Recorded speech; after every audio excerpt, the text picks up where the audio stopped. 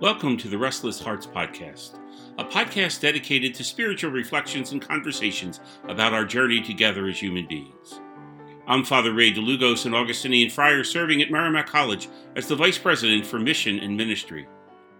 This episode of the Restless Hearts Podcast includes the proclamation of the Gospel and my homily for the 6th Sunday in Ordinary Time on February 13, 2022. You can view that full liturgy of the Word for this Sunday under daily readings at usccb.org. My sisters and brothers, the Lord be with you.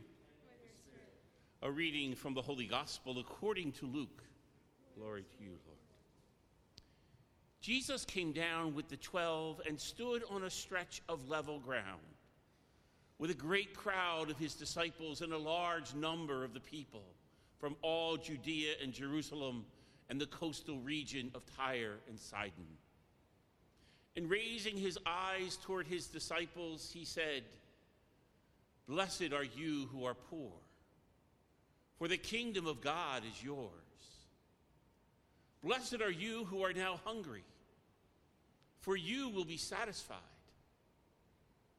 Blessed are you who are now weeping, for you will laugh. Blessed are you when people hate you, and when they exclude you and insult you, and denounce your name as evil on account of the Son of Man. Rejoice and leap for joy on that day. Behold, your reward will be great in heaven, for their ancestors treated the prophets in the same way. But woe to you who are rich, for you have received your consolation. Woe to you who are filled now, for you will be hungry. Woe to you who laugh now, for you will grieve and weep. Woe to you when all speak well of you, for their ancestors treated the false prophets in this way." The Gospel of the Lord. Praise to you, Lord Jesus Christ.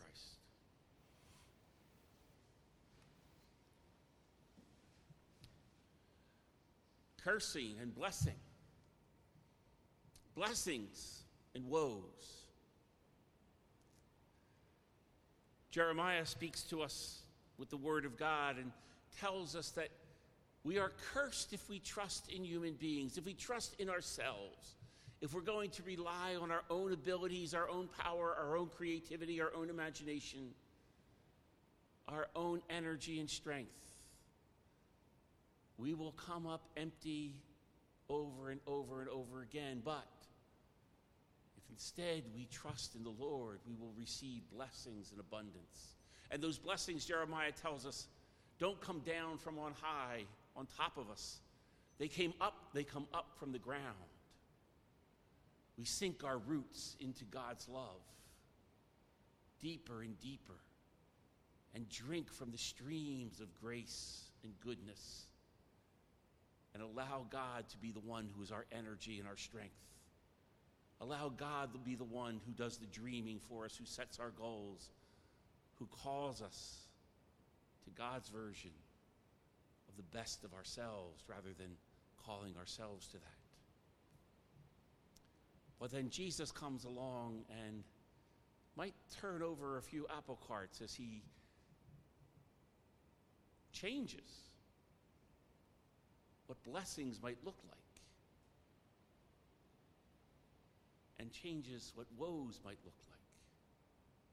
It's exactly the opposite of what most of us, most of the time, are used to wishing for, wanting for, longing for, working for, striving for. After all, who doesn't want to be healthy rather than sick? Who doesn't want to have the security of having enough rather than not knowing where your next meal is going to come from? Who doesn't want others to think well of us, to want us around, to include us and embrace us, affirm us, even respect, admire, and love us? These are the things that look, sound, feel, and taste like blessings. Without them, life is hard. With them, life is so much easier. And yet they are included in Jesus' homily as the woes. And they're opposites, the blessings. You're not blessed when you're wealthy, you're blessed if you're poor. You're not blessed if you're filled, you're blessed if you're hungry. You're not blessed if you're popular and loved. You're blessed if people find you a little strange and off and not necessarily acceptable to the normal things of the world. A strange concept. Because after all, we are going to put our energy into finding those things that Jesus calls woes a lot more than we're going to put our energy into finding those things that Jesus calls blessings. We will work hard. And of course, the woes, the blessings, or the blessings that we think that Jesus says are woes are not necessarily owed to us. We get them some strange combination of luck, and opportunities that not everybody gets, maybe some hard work, some dedication, some stick-to-itiveness and perseverance, focused on achieving what we set out to do, developing the skills and abilities to do it. But actually, lots of it's just pure luck. And yet Jesus suggests that maybe we might not need to be spending as much energy as we spend, much time and attention and money and effort, seeking for blessings, which may not be blessings at all. How hard we work to ensure that we're going to have enough. How much attention we pay to make sure that we're going to be healthy and whole. And how important it might be to us that we're accepted, that we belong, that others consider us worthy of having us in their life. But the thing is, all of those things, health, wealth, belonging and popularity, don't last. They are for now, not forever. They are for this world and this life, not for eternity. They are temporary blessings, no matter how abundant they might be. And because they are temporary, if therefore they get all of our attention, we just might be looking in the wrong places and working in the wrong directions to experience God's blessings. St. Paul told us in the second reading that if our faith in Christ is for this world only, we are the most pitiable of people, because we are squandering opportunities, squandering the chance to receive abundances that we aren't even thinking about. Is there something better than health in this world? Safety and security that comes with enough to survive and thrive and prosper. The enjoyment of cordial, caring, and fun relationships.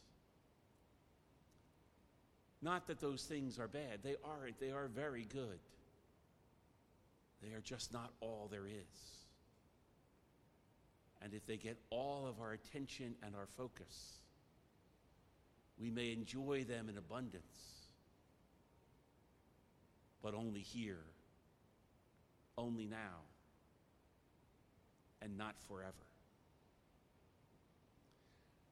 And so Jeremiah and Jesus and Paul invite us to take stock of what we think are blessings and what we think are curses, what we think will make us truly happy, and what we're trying to avoid at all costs.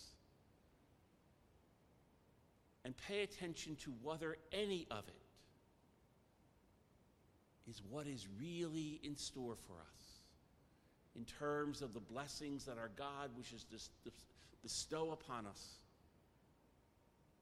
by calling us into a loving relationship with God forever and not just here and now. Calling us to experience a hunger and thirst for so much more than anything this world can give us.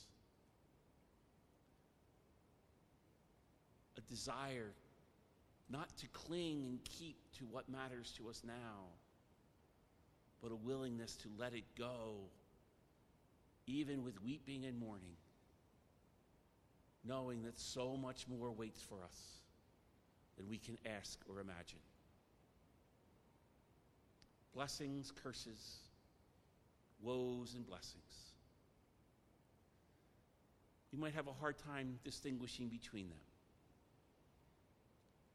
But I think more than anything else, the Word of God today is inviting us to know that whatever we experience in the here and now, in this moment, in this life,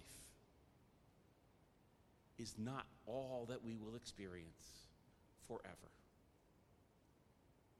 And to allow God's blessings to come into us, we might just need to cling a little less tightly to those things that we so easily call our blessings.